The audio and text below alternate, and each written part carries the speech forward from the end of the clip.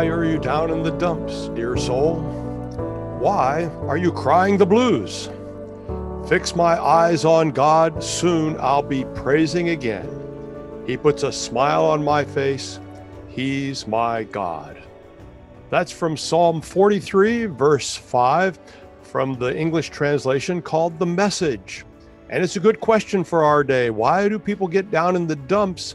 And is there a reason to look up and to keep looking up? Well, we're going to talk about that through the story of Jesus' ascension today on Faith Is. And I'm so glad you've joined us today. Welcome. Gather yourself, get your Bible, sit back. Let's explore this very often unexplored story we call the Ascension of Jesus. Well, this is Faith Is, where we explore all kinds of faith issues, and I'm Pastor Rick Stevens. Really pleased to have you join us today.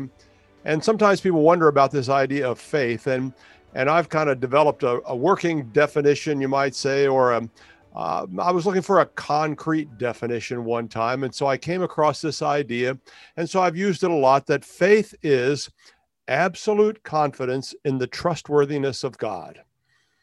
Absolute confidence in the trustworthiness of God. Now, like a lot of words, that's not all there is to faith, but let me suggest that if you will work to develop absolute confidence in the trustworthiness of God, you will go a long ways toward understanding what faith is, what Christian faith is really all about. So let's explore that today. We're going to talk about the idea of belief and confidence in Jesus through the lens, as I suggested, this story of Jesus' ascension. And as I said, I'm Rick Stevens. I'm the pastor of Diplomat Wesleyan Church in Cape Coral, Florida. I want to give a shout out to that church and thank them for their support. Without their support, these kinds of things wouldn't be possible. And I just want you to know that they are concerned with you and your well-being.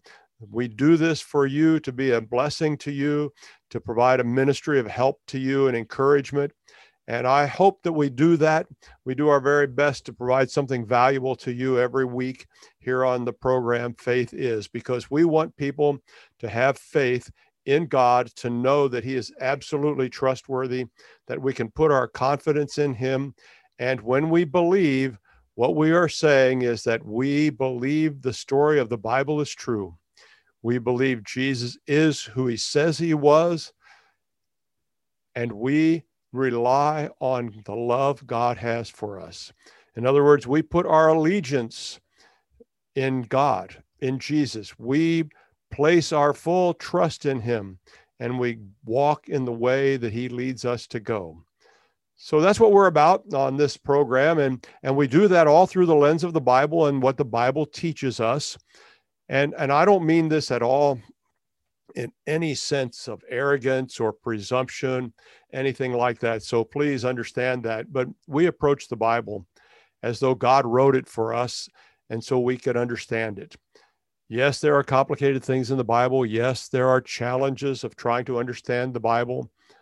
But I believe that God has given us the scriptures, what we call the Bible, so that we could understand it, and so we could know how to live, and so we could have in our lifetimes the best life possible. God intends to give us the Bible and that understanding so we can live well, so we can have the best life that He intended for us to live. And so we look at the Bible with confidence and hope, and we look at its pages to understand the truthfulness of God's story, to make sure we keep the sacred story straight. And so we can then have the right attitudes and conduct ourselves in a way that honors God and brings life and peace to us and the people around us. And today we're following ascension. And so that means we're looking up. We're looking up today. Well, the ascension of Jesus is one of the events in the life of Jesus. It really doesn't get a lot of attention. And if I could be honest with you, and I suppose I should admit that we who are pastors ought to be honest, right? You wouldn't expect us to be any other way. So if I were being honest with you, I would admit to you that the ascension of Jesus is one of those stories to me that it seemed like, why was it so important to put in the Bible? Not that it's unimportant. I never thought that, because if it's in the Bible, it has to be important. But until I began looking into it, I never really saw some of the things that I'm convinced God wants us to understand about that story.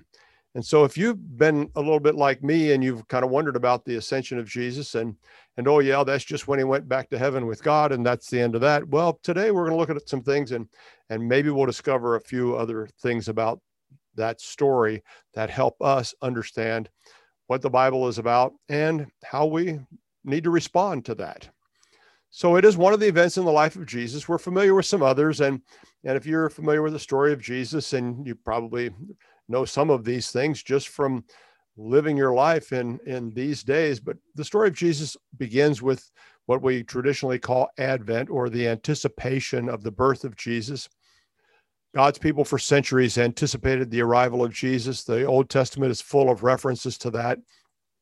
And so we look forward to Christmas, the birth of Jesus. And Jesus was born in Bethlehem. The shepherds looked up and saw the angels and heard the announcement. The wise men looked up and saw the star in the sky and followed that star all the way to Bethlehem. We understand that's a pretty big deal in human history, a very big deal in God's revelation of himself to us, the birth of Jesus. We remember that Jesus was under threat from Herod because he was concerned about a competing king. And so God spoke to Joseph in a dream, and the family headed to Egypt to escape the danger that awaited them if they remained in Bethlehem. Later, God told them that it was safe to return, so they went back home and reestablished their household there. And Jesus grew up and developed as a child, as a young man. They went to the temple like many families did in those days. And you probably remember the story of Jesus remaining in the temple when his parents had already gone back to head back home. And they began to look around and say, uh-oh, where is he? What happened to him?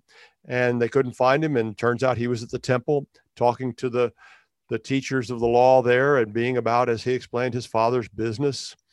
Well, he continued to grow and develop. And one of the pivotal events then was the baptism, where Jesus went and presented himself to John the Baptist and asked John to baptize him. And sure enough, John agreed to do that. And as Jesus was baptized and came up, the heavens were torn open, and the Holy Spirit, resembling a dove, came down and settled on Jesus. And God announced to heaven and earth that this was his Son, in whom he was well pleased. Quite an event. Following that, Jesus was driven out into the wilderness where he was tempted, gave us a model for overcoming temptation so we didn't have to be tripped up by temptation. And that's probably a subject we need to talk about sometime. Don't let temptation trip you up, and don't mistake temptation for sin. Just because you're tempted doesn't mean you have to yield to the temptation. And Jesus showed us that we didn't, that we could turn away from sin, walk away from it, be victorious over it. He showed us how you can be victorious over it as well. Don't cave into that. Do not cave into that. Well, then Jesus began to travel around and preach and teach. He gave us a remarkable set of teachings at the Sermon on the Mount, and we remember that and celebrate that. We notice his miracles where blind eyes were opened and people could see again, people could hear again. He healed a leper. Lepers were the outcast of the outcasts in those days. They were considered unclean and nobody could go near them. But Jesus actually reached out and touched a leper. And guess what? The leper got better. Jesus was undiminished, unharmed. See, when Jesus touches us, everything changes. And that was a remarkable story. And it teaches us a lot in our day, that we don't have to be polluted by the things around us because the Spirit of the living God lives in us. Well, I'm getting ahead of myself in the story because that's really what happened after resurrection. But you get the idea that Jesus did these kinds of remarkable things. People were amazed at his teaching, how he taught with authority and not like one of the scribes. And they listened to what he said and marveled at what he said. He was unlike any other teacher they had ever encountered. Well, and one of the things he began to teach his closest followers, that he would be taken to Jerusalem, compelled, I guess, by the story of God. No one dragged him there, but he set his face toward Jerusalem and walked toward crucifixion. He reminded his disciples that he would have to suffer and die and be raised on the third day. And so we remember those events in the life of Jesus. We remember what we call Good Friday. And we remember it's good because Jesus on Good Friday took on himself the sin of the world and broke the power of canceled sin. We remember that his disciples lived through that day that we call Holy Saturday. They didn't really know what was going to happen. They seemed to have forgotten what Jesus told them. But they went back to the tomb on what we call Easter Sunday. And to their delight, maybe they shouldn't be surprised, but let's give them the benefit of the doubt, okay?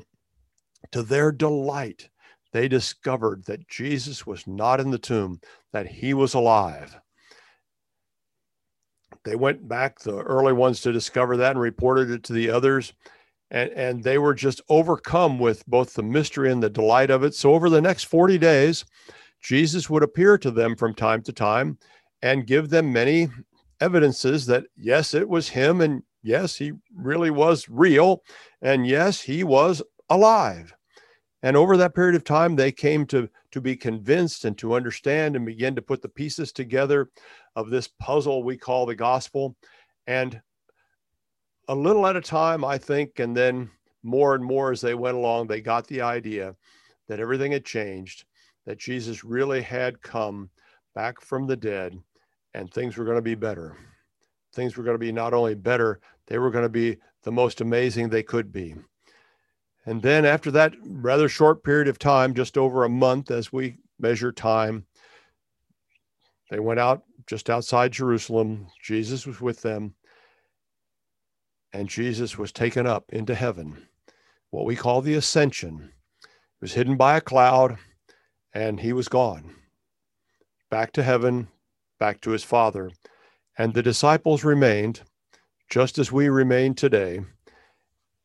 And things began to change for them, for us, and it has implications for our lives and the lives of the people around us. And so we want to look at what really happened and what we can learn from and how we can build strength into our lives from this story we call the Ascension of Jesus.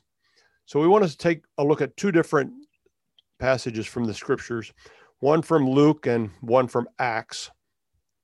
They are complementary passages written by the same author, and we want to look at them and see what it is that we can learn about this incident and the implications of it that we call the ascension. So I'm going to read from Luke chapter 24, starting with verse 44.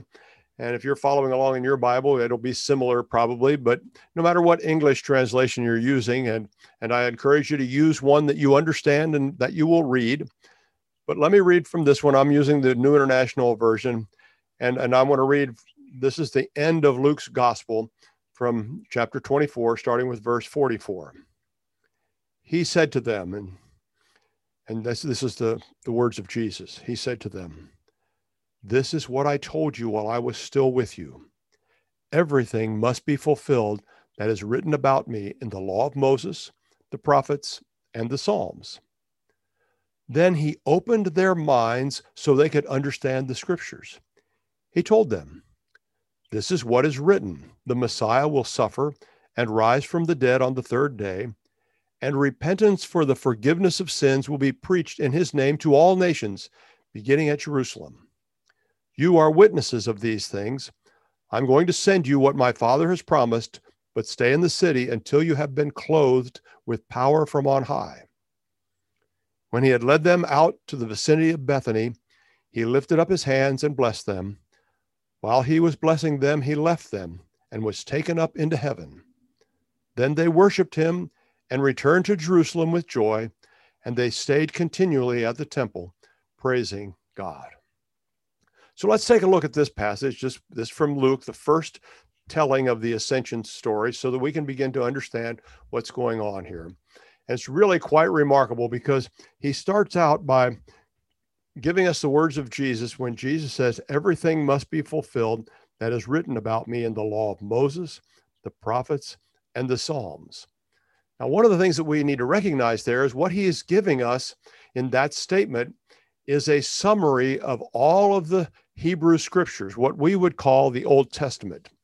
He was summarizing all of that in those three phrases, law of Moses, prophets, and Psalms, and saying that everything there that was written about the coming of Messiah, Jesus, must be fulfilled. Now, that's a very comprehensive statement, very comprehensive, because it doesn't leave anything out. When it says everything, it means everything.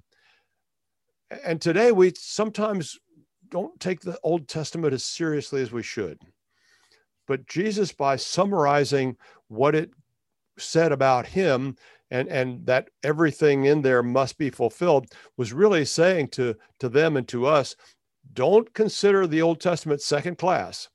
It's really vital and relevant and important for today. And we need to value that. It's also interesting that in the way he explains this, he seemed to be saying that these scriptures that you're familiar with will even answer future questions, because as you look at them, you will come to understand. And not only will you come to understand, but it says that they must be fulfilled. In other words, the expectations that are built up by the anticipation of Messiah coming will be fulfilled. And we should look forward to that with confidence and with hope.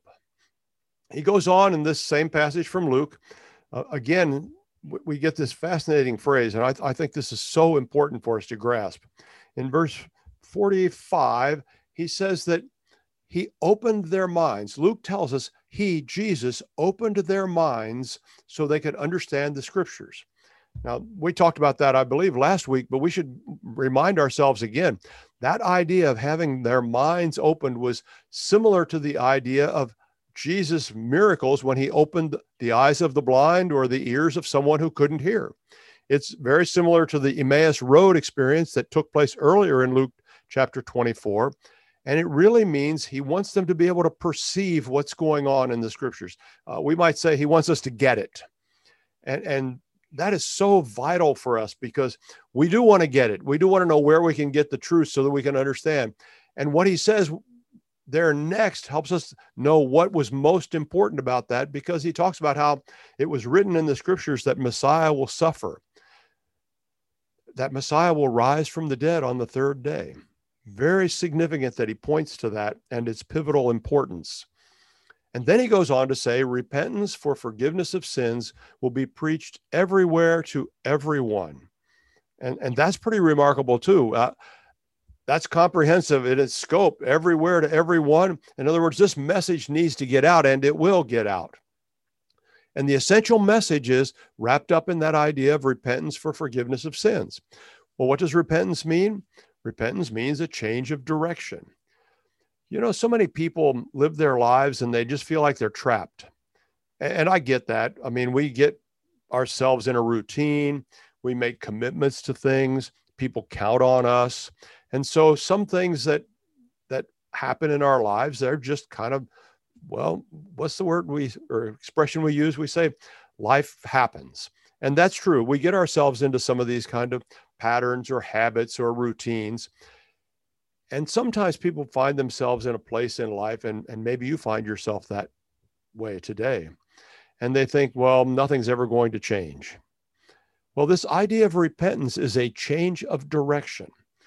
Now, I can't honestly promise that your circumstances will change, but I can fully, confidently say to you that you can change your direction. If you've been traveling in one direction in life and you hear God speaking to you today that you need to change direction, you can change. See, some people think, well, that's just the way I am and there's no hope for me. That's baloney. That's a theological term in case you didn't know that. That's baloney. You can change. That's the message of Jesus. Jesus took care of sin so that you could change direction and be forgiven. Notice that it says repentance for forgiveness of sins. You change directions and find forgiveness of sins, or a release from that debt of sin, because As the old song says, Jesus paid it all. He paid the debt in full. The debt of sin of all people in all times was paid by Jesus. And that's important because sin separates us or estranges us from God. And so this message that Luke is telling us about is so vital because we can change our lives and we can find forgiveness of sins. We can reunite with God and we can be God's friend. And he says this is going to be preached everywhere or announced everywhere. And let's not get hung up on that word preached. Sometimes I think we make too much of that as a technique. What it really means is it's going to be announced to people everywhere. And it's so important for us to see that because that reminds us of Jesus' ministry, what he came to do. It reminds us of how that connects to the scriptures, what we call the Old Testament. It reminds us to our responsibilities as Jesus followers, because that becomes our mission to simply let people know that there really is hope for change. They really can have a new life.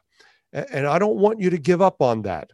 I want you to change direction and discover forgiveness of sins so that you can be God's friend. He's eager to be your friend. And my prayer, even as you're listening today, is that your mind would be open to understand this message from the scriptures, because it's so important. And I really hope that you will hear what God is saying to you. It's not important that you hear what I'm saying. It's important that you hear what God is saying, that you can change direction in your life. You can know forgiveness of sins. You can become God's friend, and he is eager for that to take place. And then he goes on in Luke chapter 24 to help us understand that what will happen then as a result of these incidents that he's describing, and it's the story of Jesus, is that we who are Jesus followers would then be witnesses of what we know. And this idea of witness, here I go again. I think I get myself into lots of trouble, but again, don't you expect us to tell you the truth as we understand it? This idea of witnessing in the Christian context has become such a thing to so many people that they hardly know where to begin. You know, I want you to put all that aside and not worry about what you've heard in the past. Put aside your misconceptions or your preconceptions or whatever conceptions you want to call it. And I want you to realize that what God is asking you to do, what he's asking all of us to do, is simply tell the story that we've come to know about Jesus. In the same way he wanted them just to tell people what they had seen and what they understood, he wants us to do the same thing. And that he goes on to say that Jesus is going to send what the Father promised, and we know that refers to the Holy Spirit, and we'll get to that, but not this week. He says, go back to Jerusalem, stay there until you have power from on high, until God gives you this empowerment. Some English translations say clothed with power. Others say that they will be empowered. It's really the idea of a controlling influence that enables them to be these witnesses. And so Jesus saying to them, you need to wait in Jerusalem till that happens. You will be witnesses. You just need to tell people what you know and then go everywhere doing that. So while he's giving them his final words, he lifts up his hands and blesses them. And it's really quite fascinating. During the blessing, Jesus left them. He's taken up to heaven. It's as though, and again, I wasn't there. I didn't see it, but do you ever read the Bible imaginatively? So here's Jesus giving a blessing to his disciples. And as he's blessing them, he's taken up into heaven and he leaves them with a blessing that remains with them forever. And I just really like that imagery, because that blessing continues down through time. And I think we need to put ourselves under that blessing as well, don't you? Years ago, I read about a country song that said, put your snout under the spout where the gospel comes out. Well, that's kind of a silly way of saying it, but don't you want to put yourself under the flow of the blessing that Jesus left? And I want to encourage you to do that today, because we're looking up, we're moving up, we're keeping our heads held high. Well, the disciples' response to all of this was that they worshiped Jesus. Probably what that meant in their culture is they literally bowed down as he was taken up and honored him. They returned to Jerusalem as he instructed them to, and they experienced great joy in all of that. You know, it's really quite interesting. When I looked at that and I thought, well, so they've been overcome with joy that Jesus was alive. And now here they are after about 40 days of that. And now Jesus is gone and they're still celebrating with great joy. Remarkable thing. We got to give them credit. And we need to share in that joy because we are them these days. Well, the Bible tells us in verse 52 there of Luke 24 that they stayed at the temple praising God. And praising in this sense means at the temple, they were speaking well of it. It doesn't mean they had a continuous church service. I don't know exactly what they were doing, but there were lots of things that happened in the temple area. We sometimes have a little bit more defined view of church because the way we conduct our services, and nothing wrong with that. But they would have gone to the temple area and it would have been a lot of things happening in that surrounding geography, you might say. It wasn't all continuous worship service, or it wasn't all led by a praise band leading the people in singing. But what it really means is that they spoke well of God. And we might say they put in a good word for God. Maybe they were telling the other worshipers. Remember, there were plenty of God's people around that came to the temple to honor God. And so they would have had the opportunity to speak well of Jesus and to connect the dots, so to speak, for these people who didn't know the story of Jesus. And so here they are at the temple and they get a chance to talk to someone about what God has done. They get a chance to tell them the story of Jesus. Remember, we talked about that just a few minutes ago, how important it was for people to understand that Messiah would suffer and die and rise on the third day. So a lot of these people there may not have heard that, or they may have heard a little bit about that, but didn't really know enough about it to make sense of it. See, they didn't have radio stations and TV stations and internet and social media and all that. We sometimes take for granted that people hear. Well, many times people today don't hear things that we hear. And so they had the opportunity to speak with the people that were there and put in a good word for God. And could I just suggest that that's really what this idea of witness is? You know, sometimes we think we have to have some kind of presentation to tell people something. We know we have to have a formula to explain things. We don't have to have a formula. We just need to find ways to put in a good word for God. I'm not sure everybody is anti-God these days. I'm sure you can find some people, but maybe people aren't for God enough. And maybe your encouragement, maybe your good word for God would be what would point them in the right direction. So don't make this idea of witness something that, well, I can't do that. I don't know how to do that, or whatever it might be. Just use the opportunity by your presence to let people know that there is a God in heaven who loves them very much and who suffered and died so that they could have their lives changed, that they could change direction in their lives and find forgiveness of sins. You see, in a really important sense, what happens in this passage of Scripture is that we learn about the truth of Jesus, because the summary at the very beginning of the passage we looked at talked about how everything must be fulfilled that is written about Jesus in the law of Moses, the prophets, and the Psalms. Everything had to be fulfilled. And so we now know the location of the truth.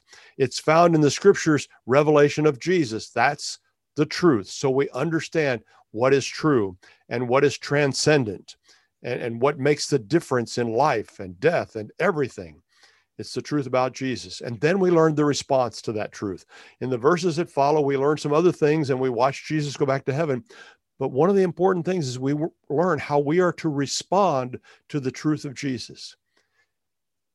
And so we hear the story of Jesus, we tell the story of Jesus, we invite people to change their lives and follow Jesus.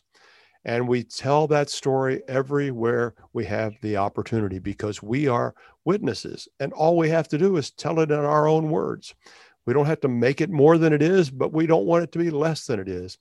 We just want people to know, here's the truth, and here's my response, and invite them to make the same response to Jesus, to change their lives, find forgiveness, and be reunited with God.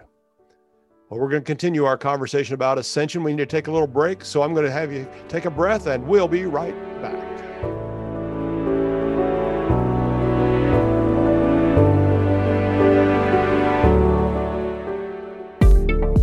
Is a record player the best way to listen to music? Of course not. So why are you still taking vitamins that haven't been upgraded since the 1930s? Even if your vitamins aren't hard to swallow, it's time to upgrade to Healthy Cells pill-free, patent-pending microgel supplements that work at the cellular level to boost immune health, sleep better, focus deeper, and stay younger longer. They taste great, convenient on the go, and they're more natural too, without chemical binders, fillers, and coatings. Go to healthycell.com and use code OUTLOUD for 20% off your first order of any product. That's healthycell.com, HEALTHYCELL, and use code OUTLOUD for 20% off.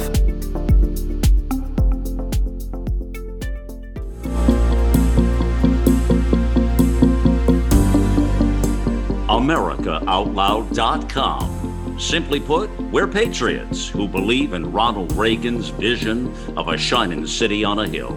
From sea to shining sea. You can listen in on iHeartRadio. Our free apps are on Apple, Android, or Alexa, or our world-class media player. America Out Loud Talk Radio. Liberty and justice for all.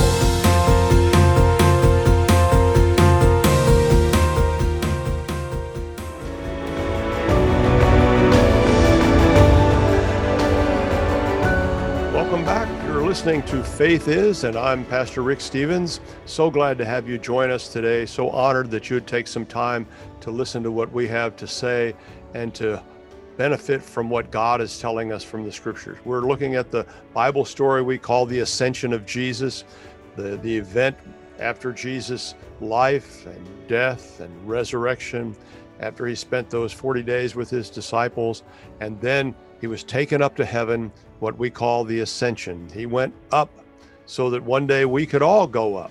And we've been looking at that through the story that Luke tells us from the last chapter of Luke, chapter 24. And now we're going to pick up that story with Acts chapter 1.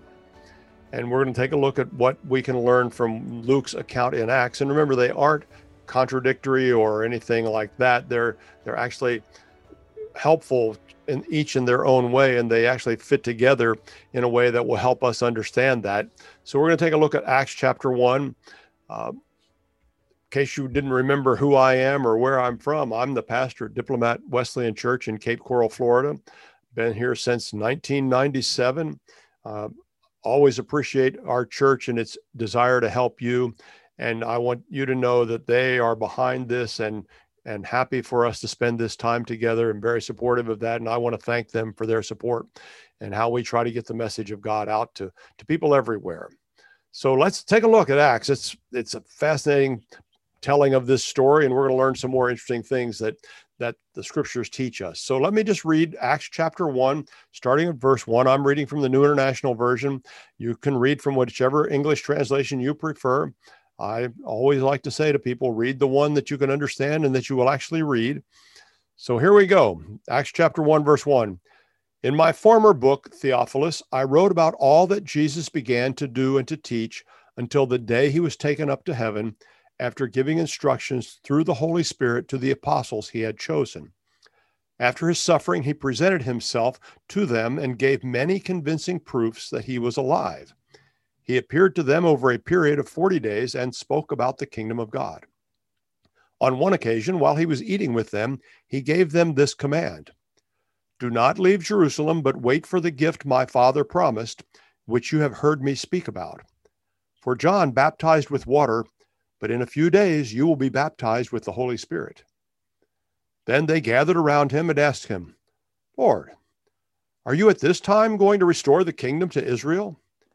He said to them, "It is not for you to know the times or dates the Father has set by his own authority, but you will receive power when the Holy Spirit comes on you, and you will be my witnesses in Jerusalem and in all Judea and Samaria and to the ends of the earth." After he said this, he was taken up before their very eyes, and a cloud hid him from their sight. They were looking intently up into the sky as he was going, when suddenly 2 men dressed in white stood beside them. "Men of Galilee," they said, "why do you stand here looking into the sky? This same Jesus who has been taken from you into heaven will come back in the same way you have seen him go into heaven." And that's Luke's account written in Acts of the ascension of Jesus. And so we have this connection between the story in Luke and the story in Acts. And so we want to take a look now at what's going on in the Acts telling of the story of the ascension of Jesus. And he gives us some connections at the beginning because he talks about how his earlier account was written to tell us about what Jesus began to do and teach. Kind of interesting that he said what Jesus began to do and teach. He didn't include everything, and we know that not everything Jesus did was included. And it's also interesting that it says what Jesus began, because what Jesus started, he left for us to complete. And we shouldn't lose sight of that. And that's an important part. And we're going to look at that as we go along down through this passage as well. So he talked about that, how what Jesus had been doing and teaching, and how his earlier account ended with the ascension of Jesus. And this account now is beginning with the ascension of Jesus. He talks about how Jesus suffered and then came back to life and gave them many convincing proofs over a 40-day period, how he spoke about the kingdom of God, and how he gave instructions to the disciples through the Holy Spirit. To his chosen guys, they were given specific instructions of what to do. And it's related the account that took place one time during a meal. Jesus had commanded them very specifically that they were not to leave Jerusalem, but they were to wait for the gift that the Father was going to send. And he reminded them, and they should have remembered that Jesus had talked about it. He reminded them that John baptized with water, but they would be baptized with the Holy Spirit. Quite remarkable stuff that's going on here. Now listen to what they come up with. Now, I have a lot of sympathy for them. I don't think we should throw stones at them. They were taking a lot of stuff in. I wonder how well we would do if we had been in their position. But they ask in verse 6 about the restoration of the kingdom. And they said to Jesus, "Lord, are you at this time going to restore the kingdom to Israel?" Well, that's kind of a curious kind of question to us, but we shouldn't be too surprised by that. And we should try to understand in their situation what that meant to them. And likely what they were referring to there was that the nation was under the thumb of Rome. Rome was an occupying army, and they were ruling what was going on and lording it over the people. And they were, all of God's people were looking forward to the day when God would restore the nation and give them their independence back, allow them to return to the earlier glorious times of David and Solomon. And Jesus responds to that. He's not unaware of that or insensitive to it. But in verse 7 and 8, he says to them that it's the Father, it's God the Father that has the authority to set those times. He doesn't even claim it for himself. In other words, God knows, and he's not told any of us yet. Well, how should I say? I get myself in trouble on these things, and I don't mean to, but here we go again, all right? Maybe you want to buckle your spiritual seatbelt for this one. It kind of depends how important these kind of ideas are to you, but there are a lot of people that it seems to me get so obsessed by this idea of when will Jesus return? And they seem like they just have to know. And every now and then someone pops up and says, "I figured it out. I know." And they really don't know, because Jesus said we can't know. He says it's up to the Father. He's the one that has the authority to set those times. And so we need to step back from that, okay? And I want to urge you not to be caught up in that obsession or preoccupation. That's not what we're to be about. Jesus tells us what we're need to be about. He tells us in Acts here, as Luke tells the story.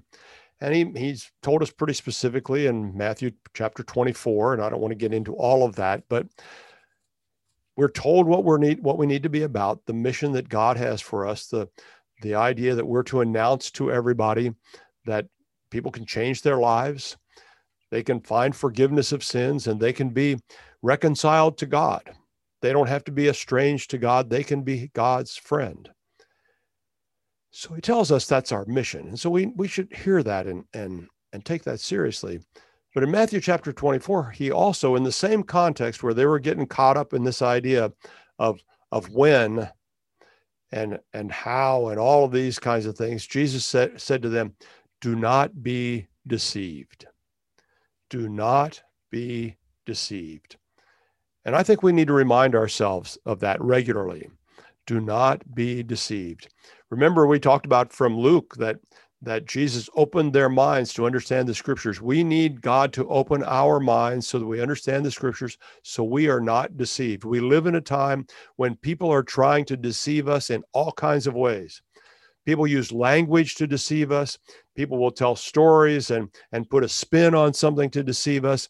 And Jesus says, do not be deceived, and especially don't be deceived about the Son of God, the Messiah, the Savior of the world. So we need to emphasize what Jesus emphasized.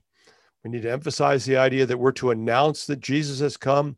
We need to emphasize the idea that we can admonish people that they can change their lives and find forgiveness of sins, and they can be God's friend.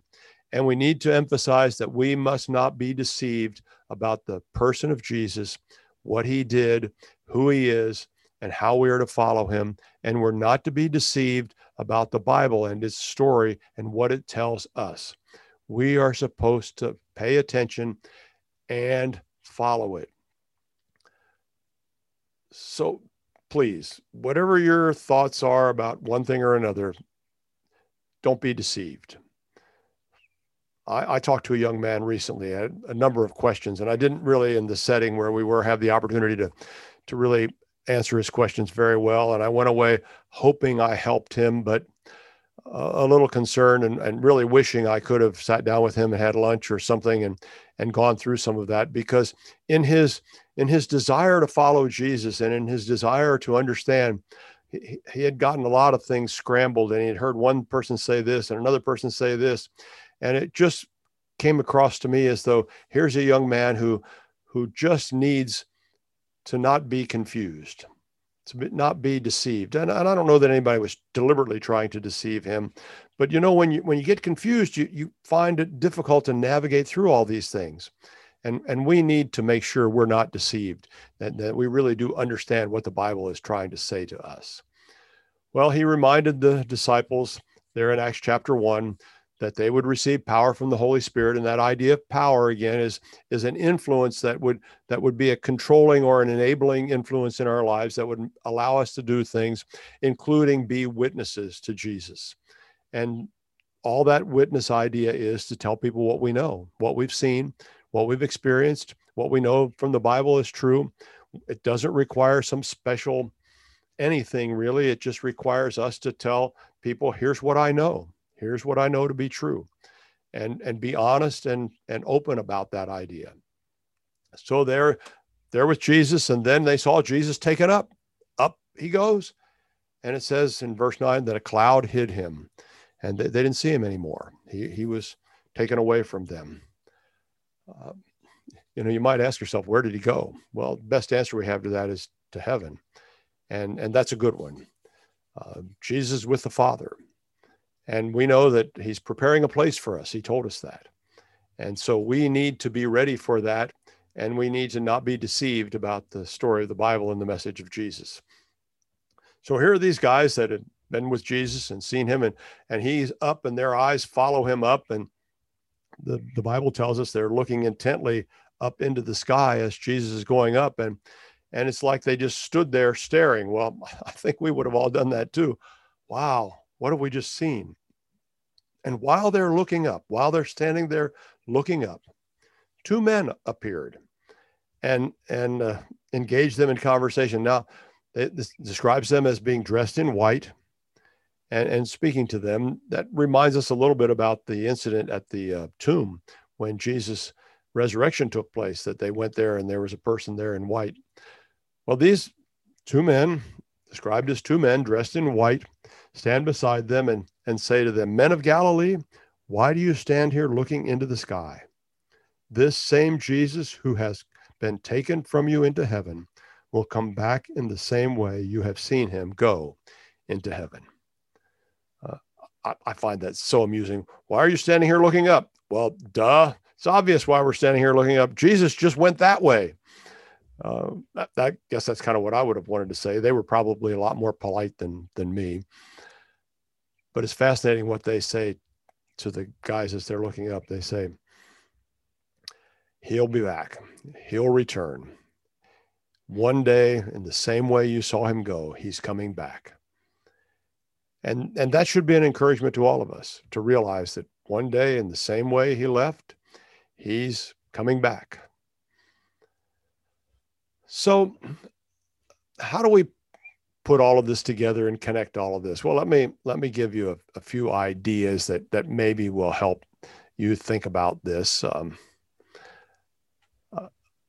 I mentioned some of the incidences in the life of Jesus, and ascension being one of them, and we started with Advent.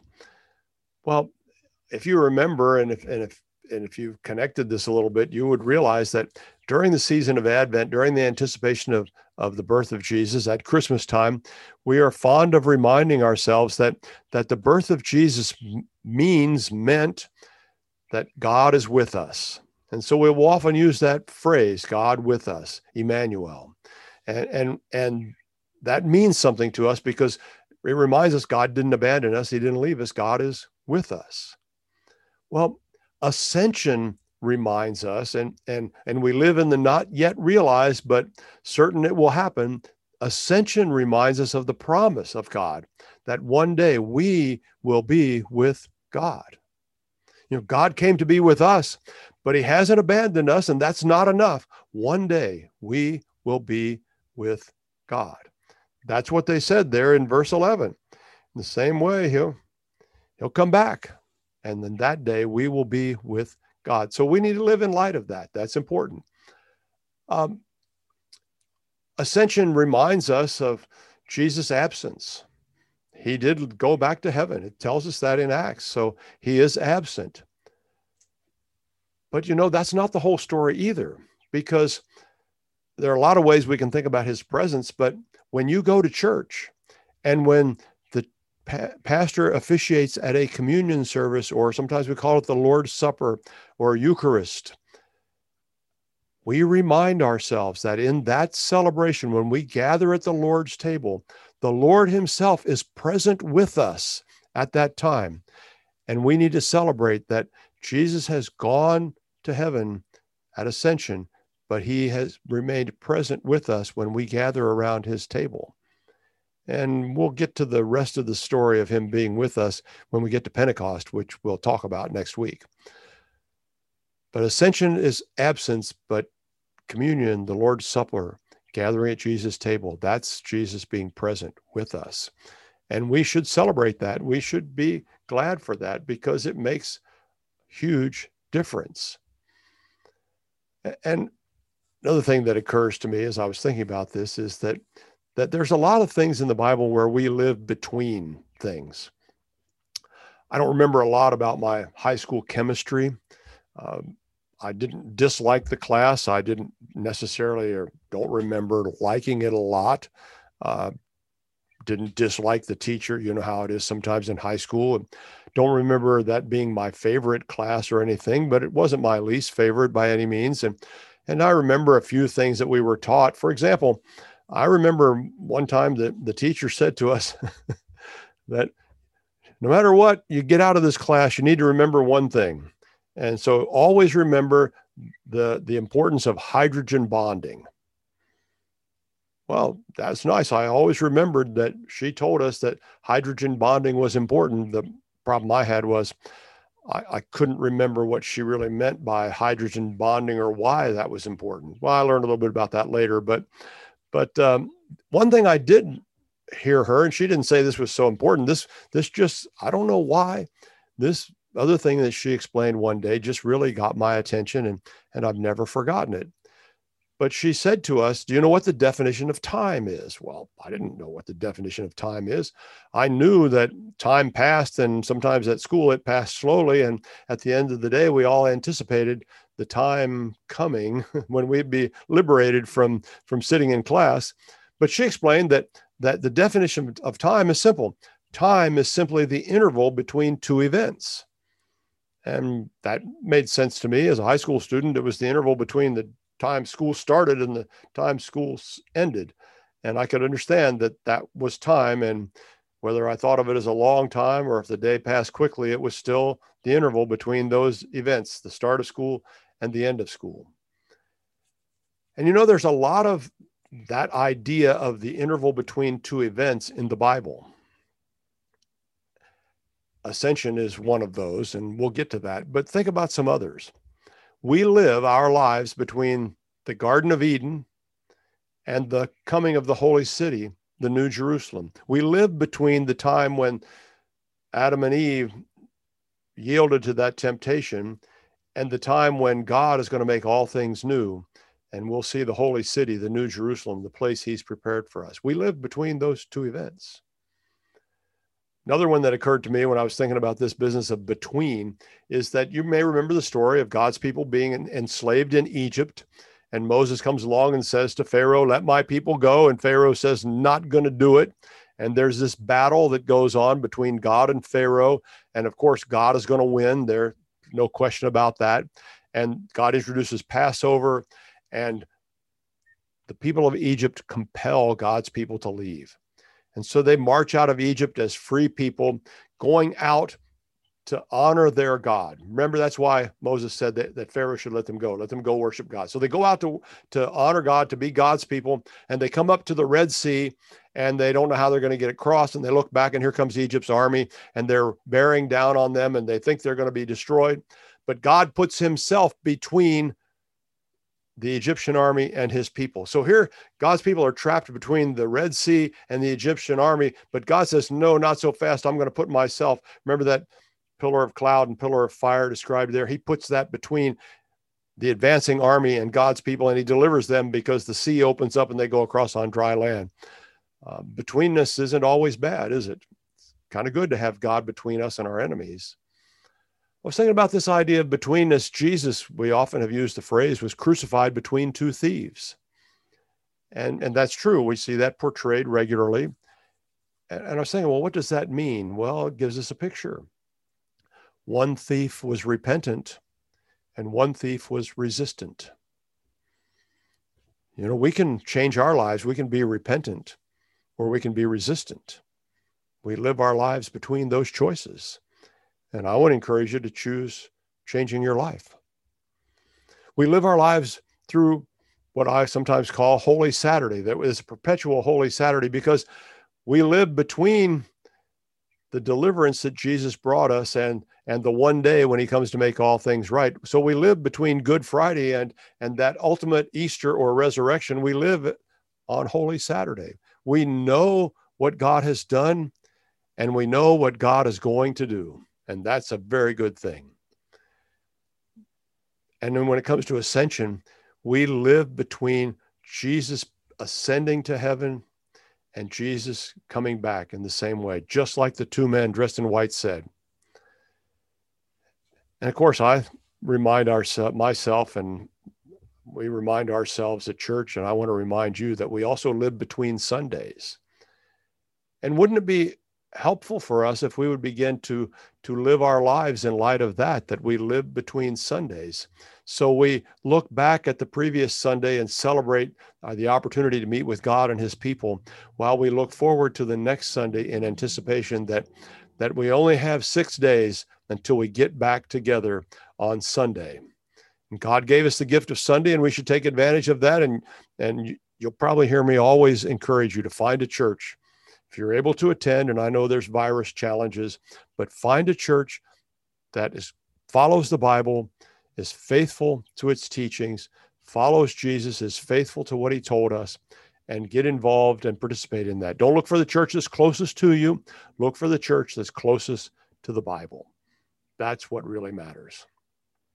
And then all of this story wraps up in this most remarkable way, and we mentioned it earlier, that Jesus departs from his disciples as he's taken up into heaven, and he raises his hands and gives them a blessing.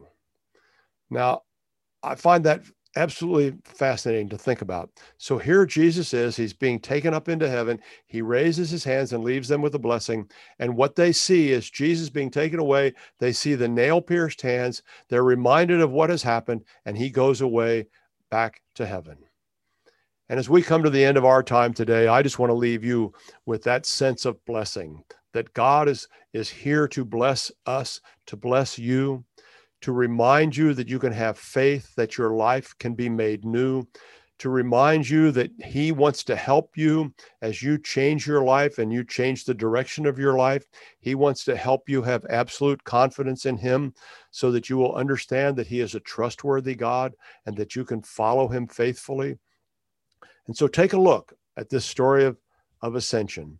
And when you take a look, see Jesus, see what he has done, see his invitation to follow him, to have a changed life, to find forgiveness of sins, and to receive the blessing as though he were blessing you on that day when he went back to heaven with his Father.